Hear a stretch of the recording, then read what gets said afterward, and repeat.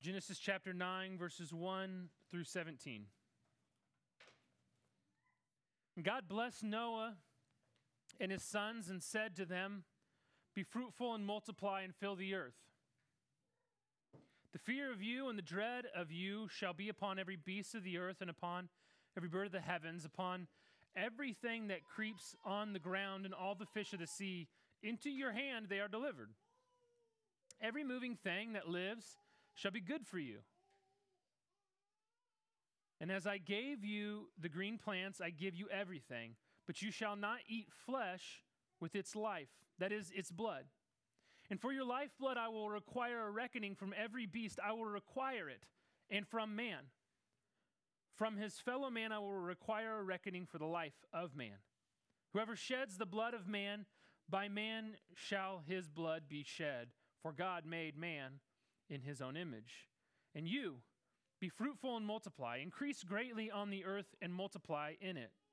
And then God said to Noah and to his sons with him, "Behold, I establish my covenant with you and your offspring after you, and with every living creature that is with you, the birds, the livestock, and every beast of the earth with you, as many as came out of the ark, for it is for every beast of the earth. I establish my covenant with you, that never again shall all flesh be cut off by the waters of the flood, and never again shall there be a flood to destroy the earth." And God said, "This is the sign of the covenant that I make between me and you and every living creature that is with you for all future generations. I have set my bow in the clouds, and it shall be a sign of the covenant between me and the earth. And when I bring clouds over the earth and the bow is seen in the clouds, I will remember my covenant that is between me and you and every living creature of all flesh. And the waters shall never again become a flood to destroy all flesh. When the bow is in the clouds, I will see it and remember the everlasting covenant between God and every living creature of all flesh that is on the earth." God said to Noah, "This is the sign of the covenant that I have established between me and all the flesh that is on the earth." You can have a seat.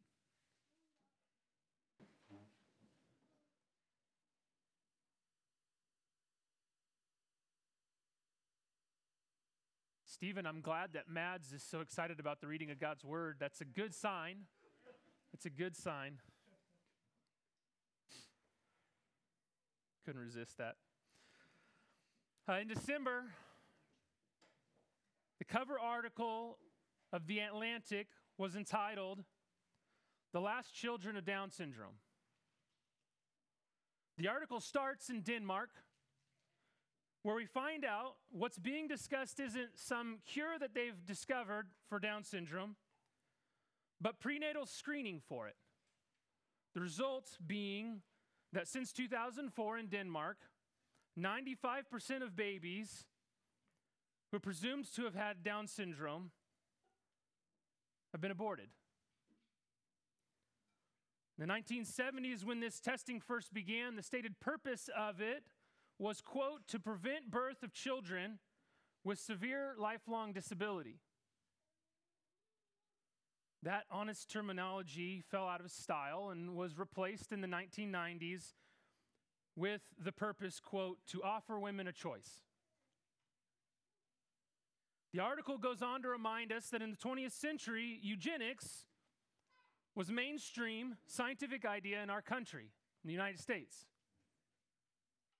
32 states had laws legalizing sterilization with the expressed purpose to improve the health of the nation by preventing the birth of people that might burden society, particularly the mentally disabled, the sick, the poor, and people of color. You might recoil at it now, 100 years later. But the truth is that 100 years ago, you likely would have supported it. It was the science. In fact, I found an article from the Topeka Capital Journal where there was an exhibit at a fair in Topeka for the purpose of testing people to see whether or not they should reproduce based on their physical, mental, psychological health. It was being celebrated. It's a marvel of scientific discovery. What started with forced sterilizations has morphed into more socially acceptable forms of birth control and also abortion, continuing to target the disabled, poor, and indeed people of color as well. The article in The Atlantic does finally ask an important question. This is the question it asks. Who gets to decide whose lives have value? You see, science can tell us a great many things about the world God has made, but it can't really tell us what we should do about it. So there's a lot of confusion about what actions or decisions are life-giving versus which actions and decisions are life-taking. Do we consider why or what responsibility God has given us, human beings, to bring about a culture of life rather than a culture of death? We rightly, often in the church, we rightly condemn abortion. But I wonder, is our call merely to end abortion, or is it to promote life? We criticize the intentions of people who have had or who support abortion when their intentions are putting their conveniences or their economics over the life of a human being. But consider many of our own reasonings for not having children, or for our frustration with our kids that we already do have, and how oftentimes those frustrations or those reasons reflect the very same things. Our conveniences and our economics are lessened because of our children.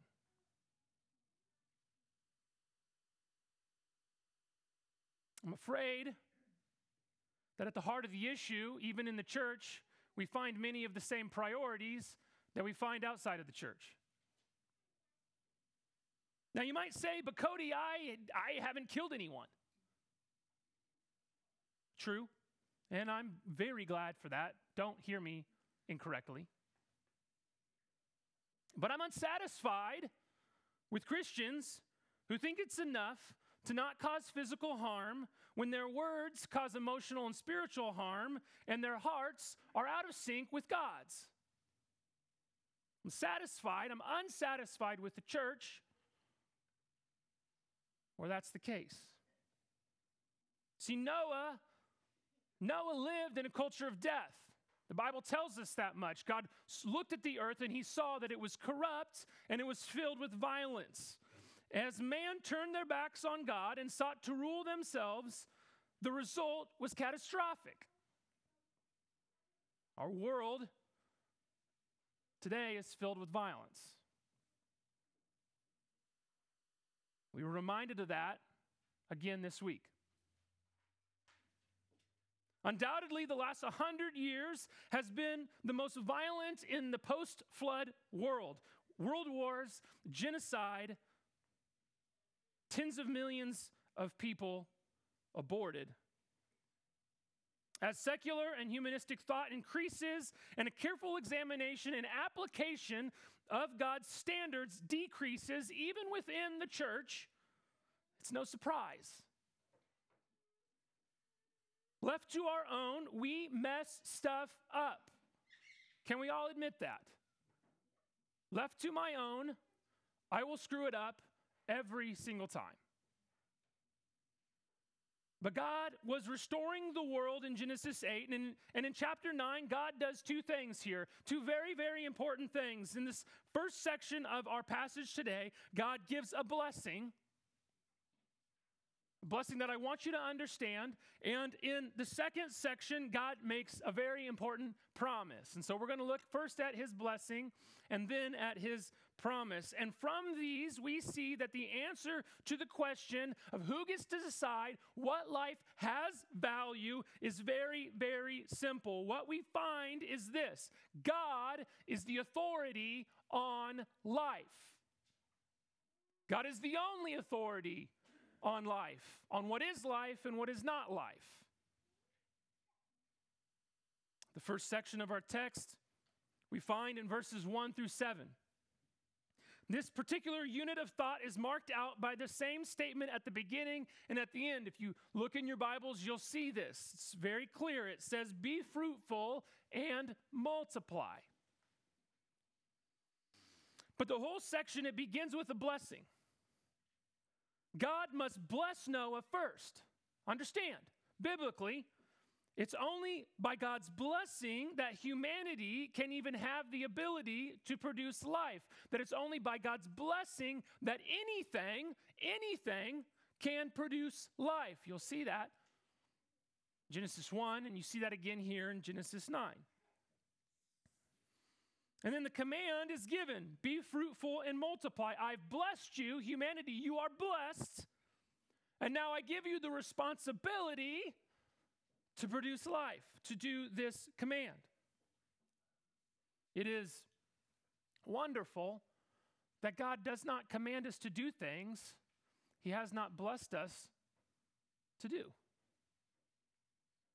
And this isn't a new command. God first gave it to Adam, as I was alluding to. And in this recreation of things, God reaffirms this command, be fruitful and multiply. Even though the multiplication of man produced a multiplication of wickedness on the earth, right? That's what we saw in the last few weeks. God purposes still to fill the earth with those who bear his image. This is an important realization. God as creator and humans as God's image bearers are essential to a Christian understanding of the value of life. Understand, what I'm saying is this. We cannot, as Christians, understand the value of life unless we understand the doctrine of God creating everything and the idea that we as human beings are created, every single human being, in his image to carry his image and bear it to the world. While we as Christians ought to understand it this way, this truth doesn't only impact Christians. In fact, this is a covenant that God has made with all people, from Noah to now. Every single person who has lived on the earth, this is a covenant that God has made with them. Whether or not they choose to recognize God as God does not matter. It does not change the reality of the thing. We will all be held responsible for what we do with it. I've tried to explain this in other sermons. If just because I decide that I don't think that there's a speed limit doesn't mean if I'm speeding down the highway, the police won't pull me over and give me a ticket, right? And just because you decide that God doesn't exist or you decide that his rules don't count, does not mean that he will not hold you responsible for those things.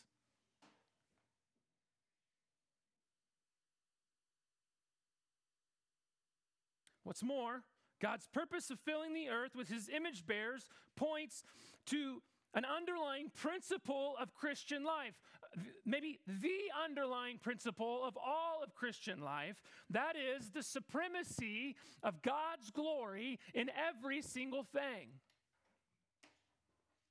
Romans, the book of Romans, says that anything that falls short of God's glory is sin, and it also tells us that the result of sin is death. Thus, anything that glorifies God, conversely, brings about life.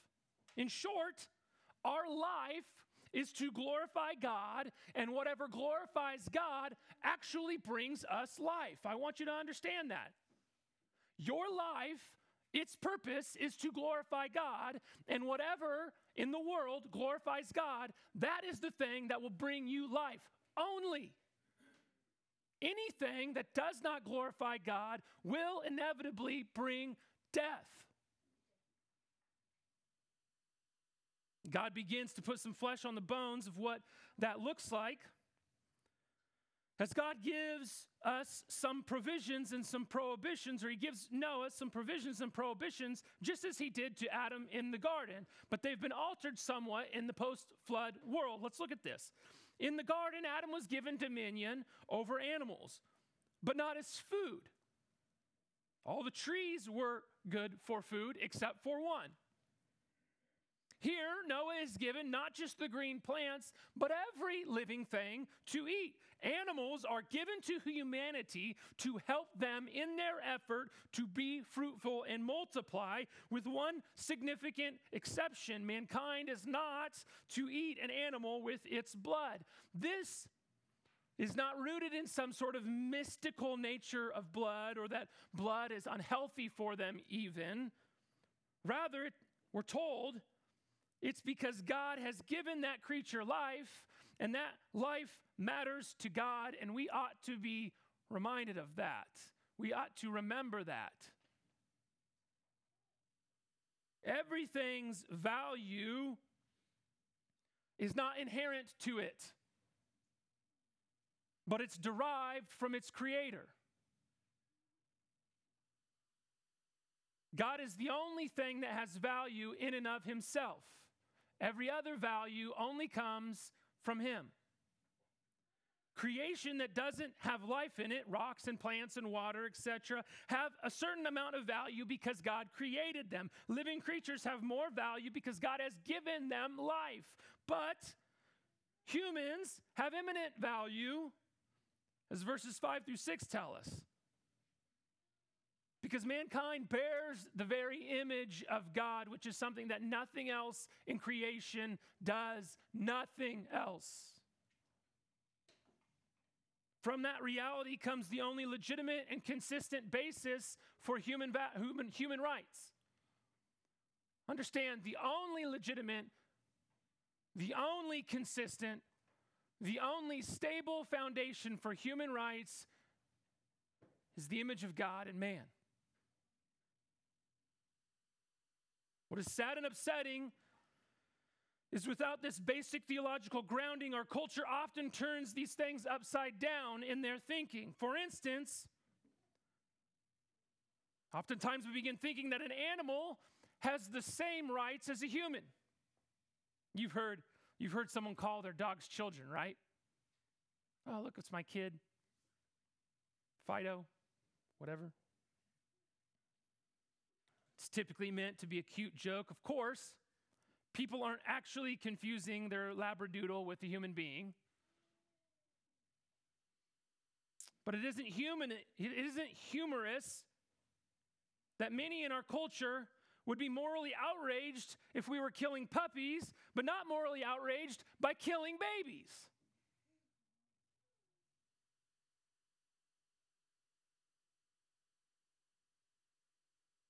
These verses address this. Simply put, they tell us, do not kill people. But there's more depth to it. 3 times it says, God will require a reckoning. I will require a reckoning. I will require a reckoning. I will require a reckoning for human life. While God has given mankind authority over the rest of creation, even over other living creatures, he reminds us that only God has authority over human life. What God says goes. And he will hold us accountable to that. The point is emphasized even more by the fact that it says that God will hold even animals accountable for killing a human being. Do you get this? That the image of God in man is so important that he says, even if an animal kills a human, I will hold that animal responsible.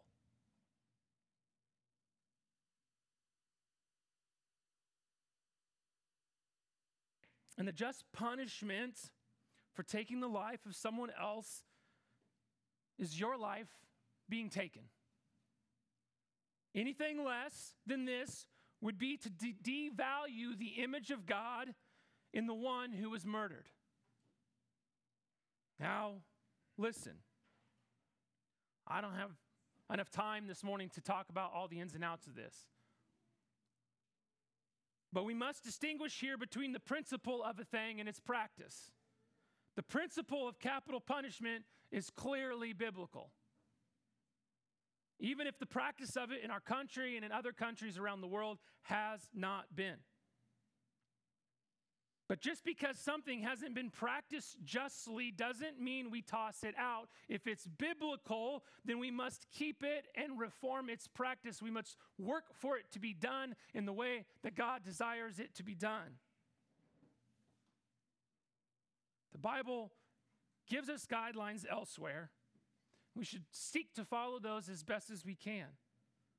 Listen, we live in an atmosphere of blanket statements and polarized positions, but this is a complicated issue, as is a lot of issues nowadays, and blanket statements rarely suffice. But it is not inconsistent with the culture of life. Capital punishment is not inconsistent with the culture of life. On the contrary, the principle, I would argue, biblically is essential to it. I'd like to make one more observation about our responsibility to produce life.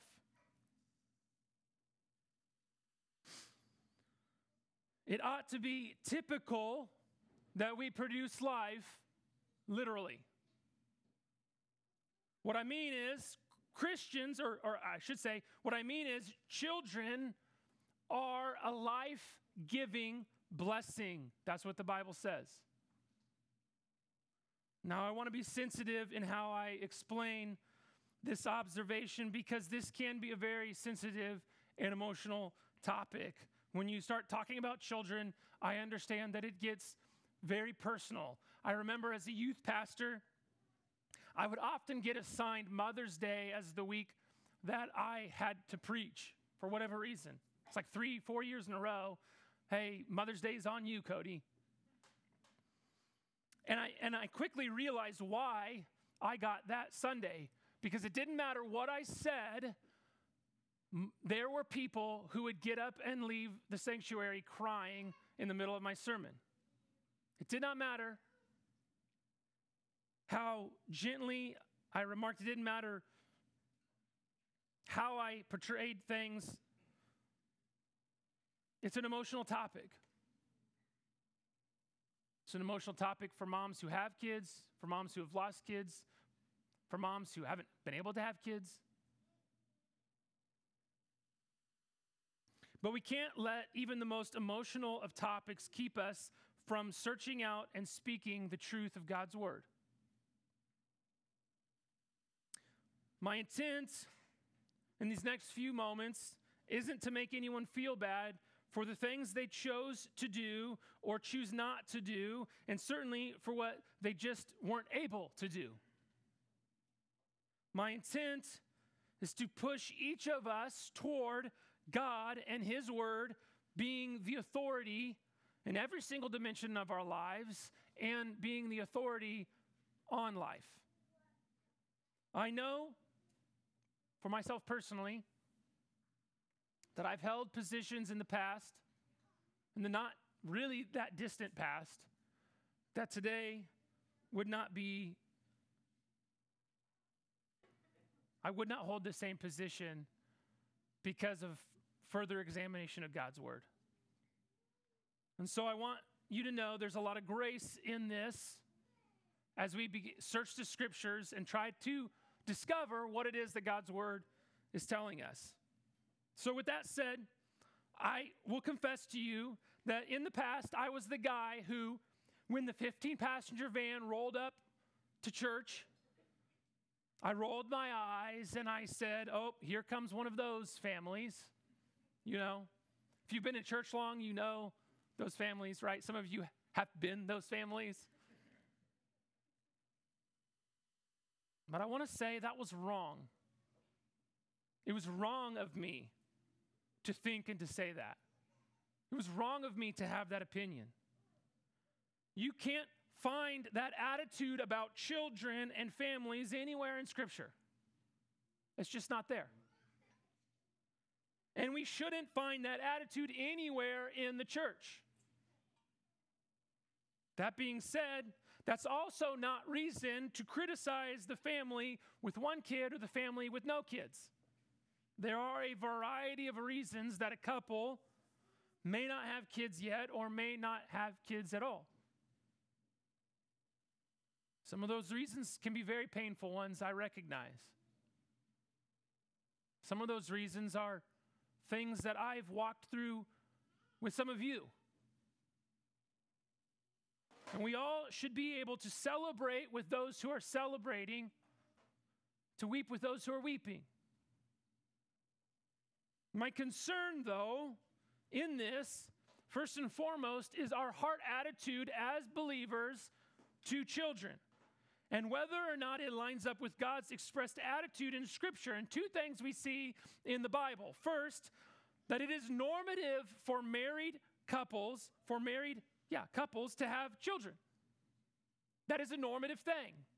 Second, children are always seen as a gift and a blessing. As we observed, even when the multiplication of people became a multiplication of sin on the earth, God still looks at kids and describes them as a gift. And that also works the other way. When sin results in multiplication, in other words, if you need me to be crystal clear,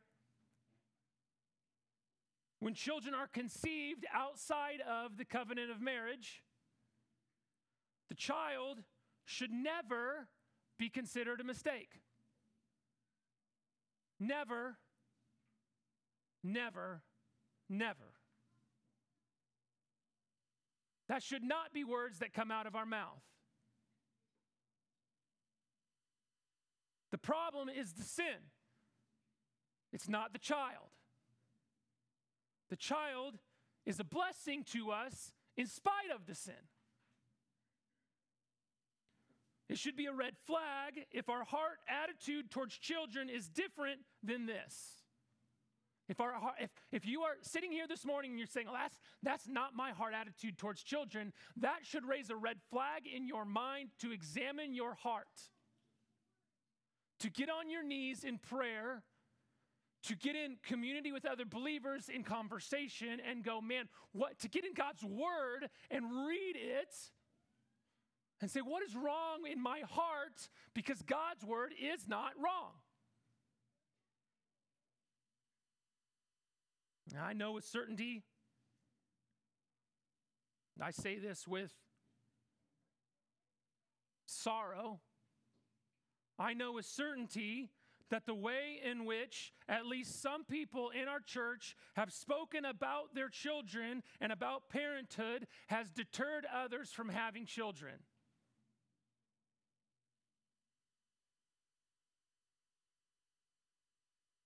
That should sober us. That should humble us. And that should lead us to corporate repentance.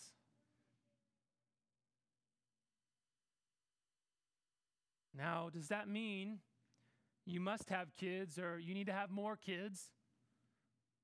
Well, not necessarily. Listen, if you want to have children but cannot, that doesn't mean that you're in sin. In fact, the childless couple whose heart reflects God's in seeing their children or seeing children as a blessing is more obedient than the parent of 10 children who does not see them as a blessing. We know that God calls some people to a life of singleness, so having children is not an absolute. Additionally, there could be any number of reasons or circumstances why a couple may delay having kids or possibly not have kids at all. What seems clear to me in Scripture, however, is that the perceived inconvenience of children is not a valid reason for not having them. For these reasons, I believe, and I assume that this might be a minority opinion,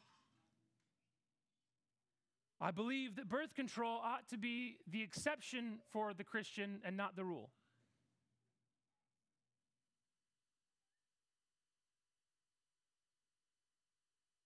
As a Christian couple, as a church, if birth control is being used, we ought to investigate it carefully, considering whether that form of birth control aligns with Scripture.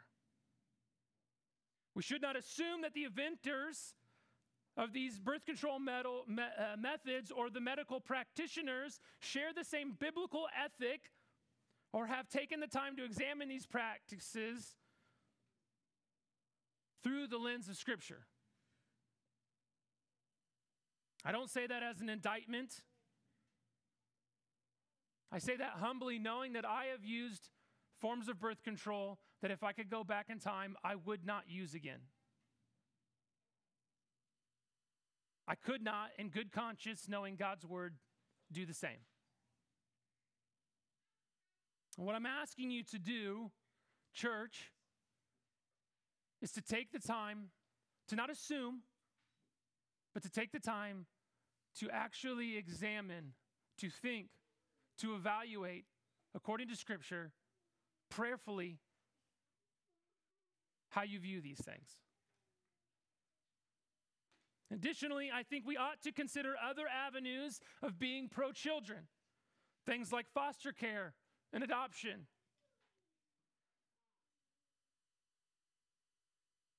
And this brings up one more related topic that I'd like to touch on briefly. Not only should Christians better examine the forms of birth control they use, but they should also not assume that every method of fertility treatment, every method that helps someone to have a child is necessarily in line with Scripture. I'm going to speak specifically to one, and I understand again that I may be treading on sensitive water here. Or sensitive ice, however that phrase goes. One example is IVF treatment. Until just a few years ago, I'll be honest, I never questioned it. Maybe I thought, oh, this seems a little costly. Maybe I questioned whether or not doctors were a little too greedy. Maybe I questioned whether or not it would be wiser to adopt a child with those funds, because certainly could, with how much it costs. But who can fault someone for wanting to be pregnant? Wanting to be pregnant is a good desire, and it is a good desire. But a good end doesn't justify a bad means. As Christians, we need to understand that. A good end does not justify a bad means. It doesn't. Do we consider a procedure, should we consider a procedure where in the main, embryonic life is created knowing that the intent is to destroy it? Where eggs are fertilized so that the embryos can be tested for how healthy that child might be and then disposed of if they're deemed not good enough. What is the difference between that and abortion or forced sterilization of people who we've determined their genetics aren't good enough? Where selective reduction means that more embryos are implanted, knowing that the extras will be destroyed to elevate the chance of one of the others living.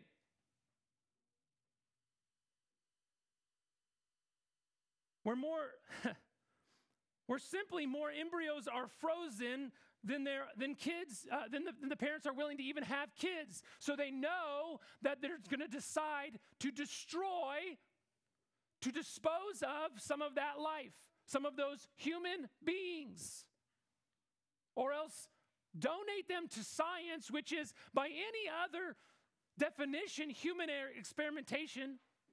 Or worse yet, I found there's a place in Australia who will turn your embryos into jewelry so you can wear your children.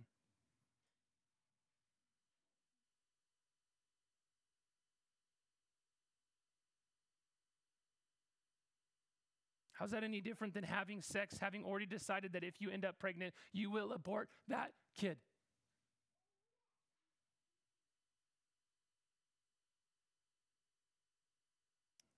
As my heart breaks.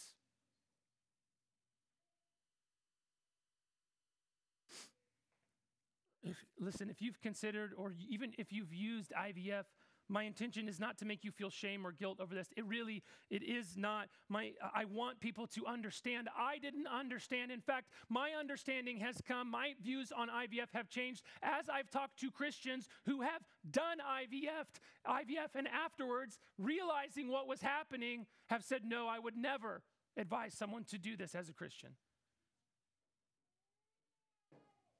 My plea is do your research, whether it be birth control or fertility treatment or whatever it is. Do your research and carefully and consider God's word. Science can tell us a great many things, but it cannot tell us what to do or why we should do it.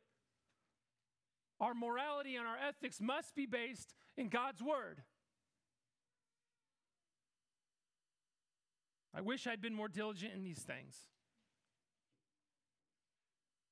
Whether it feels like it or not, listen, whether it feels like it or not, there are worse things in life than having a kid. A lot worse. And listen, as hard as this is, whether it feels like it or not, there are worse things than not having a kid.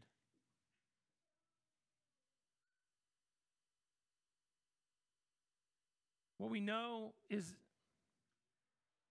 there is a command for every Christian to produce life, not just through physical or biological children, but to produce spiritual children. That is all of our command.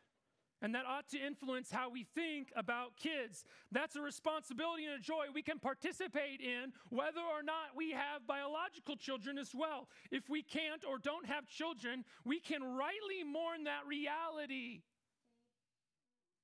Listen, if you can't have kids, you can rightly mourn that reality. We want to mourn that with you. But we don't need to despair. We don't. Because God can still use us to produce life in this world. He intends to. And if we do have children, then it frames how we parent, right? Our primary responsibility as parents is not to get our children to adulthood or even to make them good little citizens. It's to show them Christ, to proclaim the gospel to them, and to teach them how to obey it. That is our call. That is our primary responsibility as parents.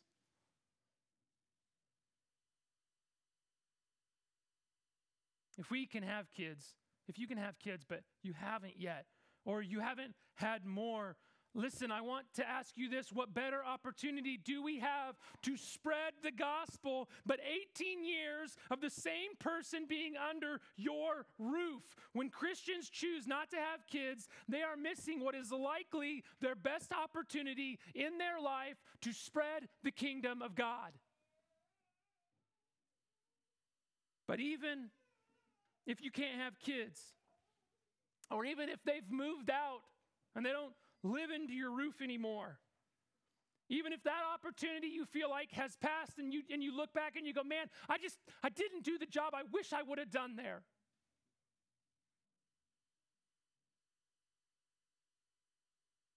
I want you to know we still have opportunities to reproduce life in God's kingdom. Next month, we're going to be going through a series in the book of Mark. For 8 weeks, we're going to preach through Mark from mid-February to Easter. And during that series, I'm going to be challenging you, I guess, to do something.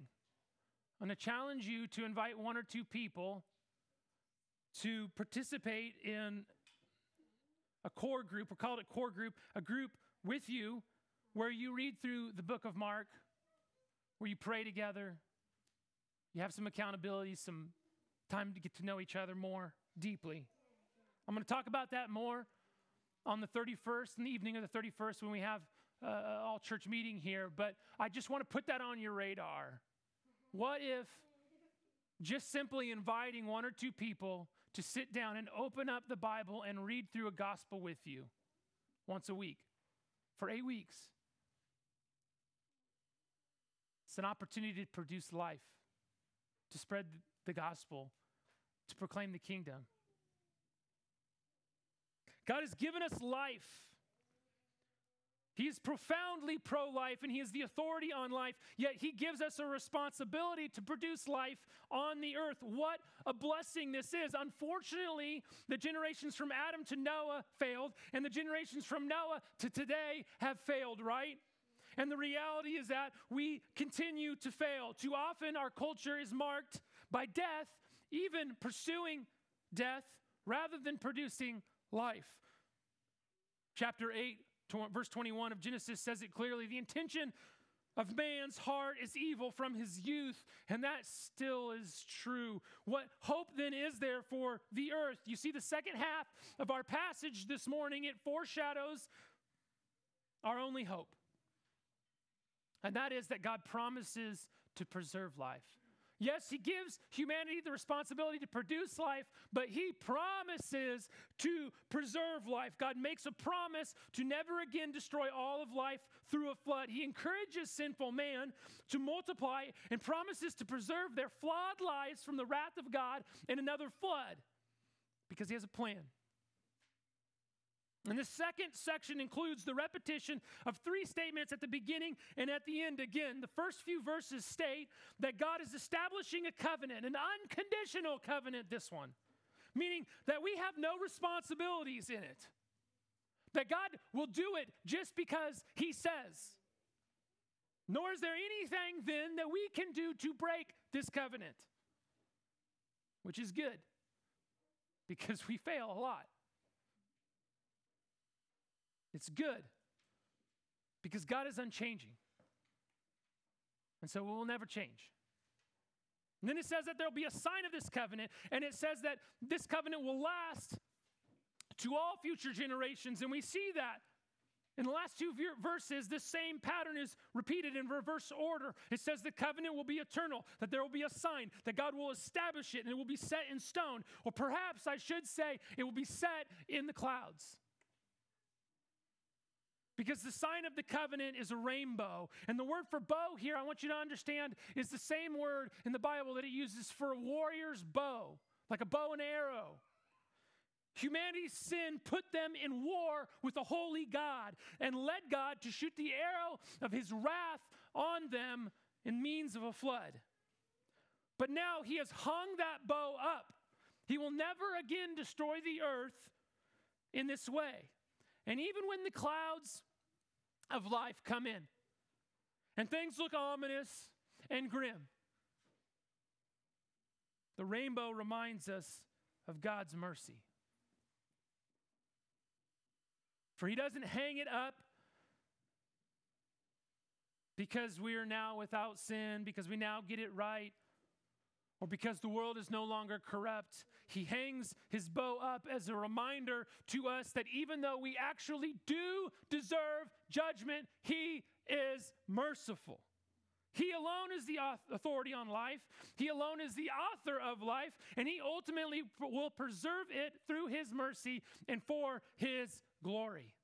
This doesn't mean that no judgment will ever come.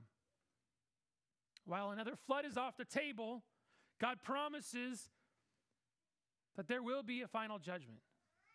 But God's mercy is shown in this, that just as that bow is hung, pointed to heaven, God will pierce His own Son, place the wrath of His judgment on Him for the sins of His people, in order to reveal the full measure of His mercy for us. See, every time we look at a rainbow, it ought to remind us that we deserve wrath. But we've been given mercy so that we can know that God is faithful to His promises. But here's the question: do you trust? When you look at that rainbow in the sky, do you trust that God is faithful? Do you trust that God will keep his promises? Not in a general way, not in a generic way, but personally in your own life. Do you trust him when it comes down to you? When you're faced with a critical decision like having a child, do you trust him? When you're faced with something unexpected like a pregnancy or a miscarriage, do you trust him? Do you trust him that he has a plan and he will make good on his promise? Perhaps some of you have heard this story before, but I think it bears repeating. As I read that article from the Atlantic, I couldn't help but remember my own struggle with what life has value to me. You see, even for people who would shudder at the thought of aborting a child just because they have Down syndrome, they're often surprised as they talk to Amanda and I that we would adopt Silas, that we would willingly choose to bring into our family a child with Down syndrome. And I have to confess to you that in fact I am no saint. When the decision was first placed before us, I've got to be honest, I struggled with it.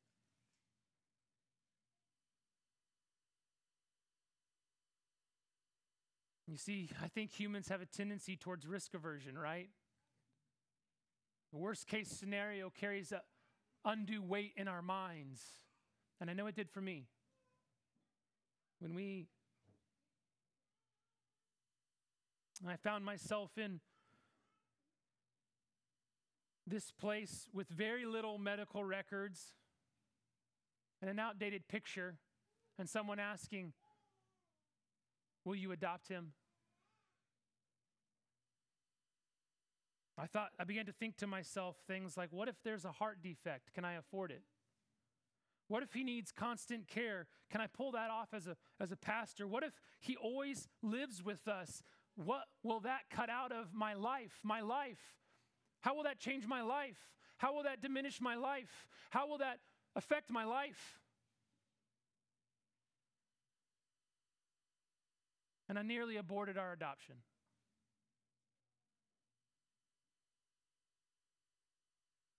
It became about not risking the life I had or the vision of the life I thought that I wanted, rather than reaching toward the will of the one who gives life, rather than reaching towards the will of the one who is the authority on life, who is life. And it took him showing me that my life, my very next breath, was in his hands, whether I wanted to admit it or not. That there was no guarantee that I would make it to the next day or the next year or the next decade. But what did he want to do with my life today? And so, in faith, with no guarantees, with no facts or figures, with no empirical evidence, trusted. Except I did have one truth, that God is who God says he is, and that God keeps his promises. And as it turned out, the things I cared so much about in that moment and in that season, they don't hold so much weight for me anymore. As it turns out, the Silas, even with the struggles he brings, and let's just be honest for a minute, if you have children, every child brings struggles. Can I get an amen?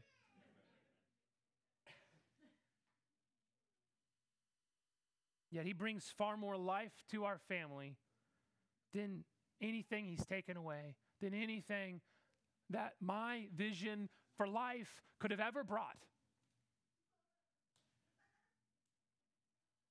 That I gladly make whatever sacrifices we've made, if I can even call them sacrifices, again.